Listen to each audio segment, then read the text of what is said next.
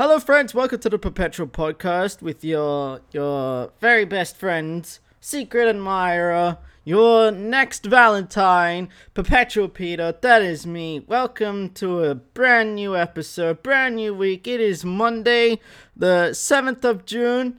How was your weekend? Mine was fucking amazing. I had my engagement party with my partner, my future wife, the fiance, all that stuff. And I want to thank everyone for coming, all the lovely wishes, great party, everyone who went is amazing, love you all.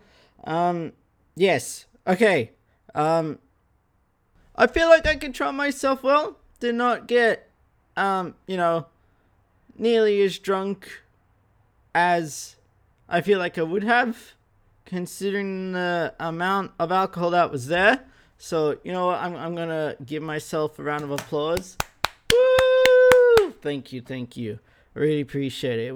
It was the hardest thing I've ever had to go through in my life.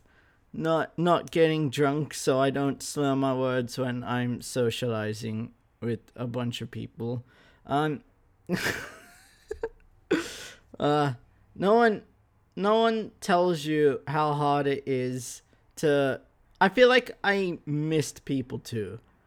There was a lot in a decent sized backyard, but definitely not the biggest. A lot of people in there.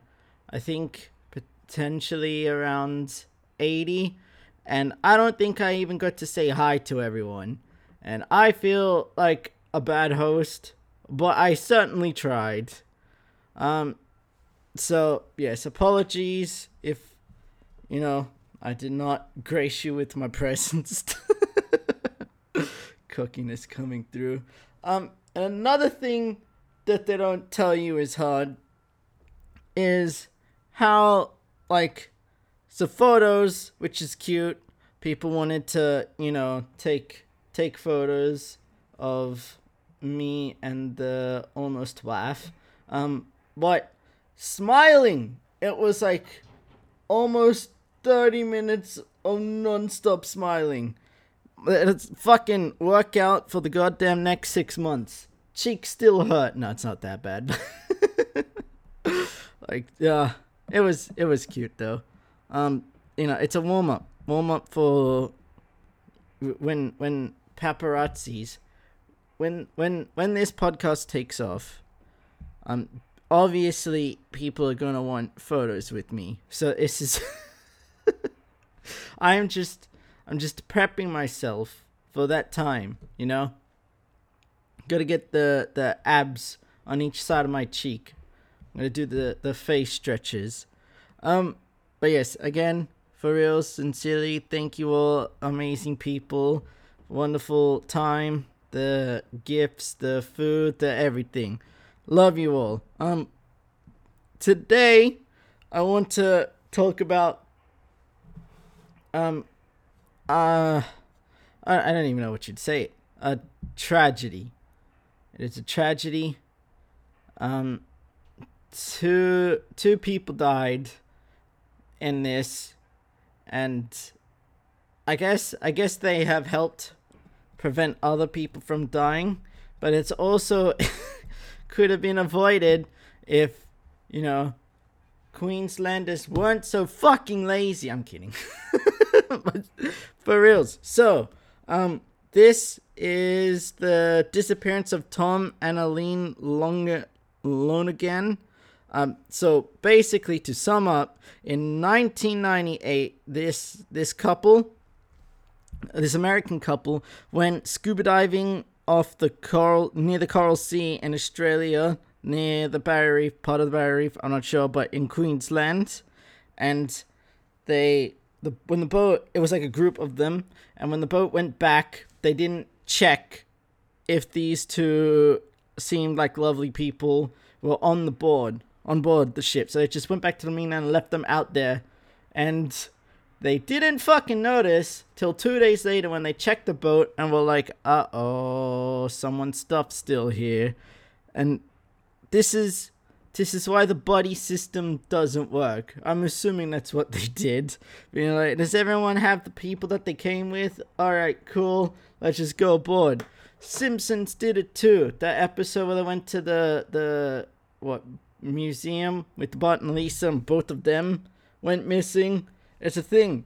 So now a law has been passed where the captain or the tour guide or whatever has to manually check. I sign off the names for everyone out there. Which, you know, I thought would have been common sense. Fucking, even with the buddy system. How many people can fit on a scuba boat? Like, what, maximum 20? I don't think it would have been a big one, right? You're not having, like, hundreds of people there where you can't fucking manually count. It doesn't take that goddamn long to count to 20. Unless you're a Queenslander, I understand. I don't know why I'm trashing the Queenslanders. I don't even play or watch football like that much at all. But state of origin, Queensland versus New South Wales. I just have to represent my home state, you know. But yeah, so these poor people fucking left out in the middle of the ocean, and we still haven't found the bodies, which is super crazy sad, and I'm assuming we never will now, seeing it's been nearly 2 decades. But over the next couple of weeks and months, bits of their the deers brought their scuba gear back, were washed up on shore, and none of them seem to have been bitten by animals, which is cool. I mean, I guess. But then, like, what happened and why did they take their scuba gear off? You know, so the theory is that they just went delirious from dehydration, because you can't drink the seawater. Fish pee in it, it's disgusting, you don't want that. So they probably died from that, and then without the scuba gear keeping them afloat, they're somewhere way at the bottom of the ocean. Super fucked up stuff. But they found what is it called?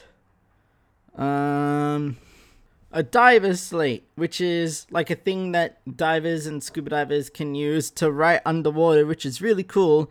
And it reportedly read Monday, Jan 26, 1998, 8 a.m. To anyone who can help us, we have been abandoned on Gincourt Reef by MV Outer Edge, 25th of Jan 1998, 3 p.m. Please help to rescue us before we die. Helped. And that is fucking terrifying. Imagine that being your last ditch effort, sending out your essentially an underwater whiteboard, hoping someone will find it. Like, the fear in these people. I'm not gonna try to take away that. However, if you know, I was in that situation and I accepted that I was gonna die, I'd like to think that I would make it, you know, way more fucking terrifying for the people who found it. So the people who abandoned me, those shitheads left me out to die, would feel horrible forever. I would have written something like, the sharks just don't stop coming. Or, you know, Cthulhu is real. Please, we're all gonna die. I accidentally released him. Save yourselves. You know, fucking really freak them out. Or, to those who read this, you will now be haunted forever. Just over the top, fucking terrifying writing bullshit and like weird cursive handwriting, and then sign it too, so they know exactly who it came from. Don't make it anonymous, because that's weird. Like, you'd be a martyr, you know, the first person who was taken by the new Cthulhu uprising. Most people would just ignore that as like writings of a delirious person, but they would 100% be some people out there who would then spend the rest of their lives prepping for when Cthulhu comes, or out there to search for him themselves. And if I'm going out, that's the way I want to go out. Starting a conspiracy theory. They'll live on forever.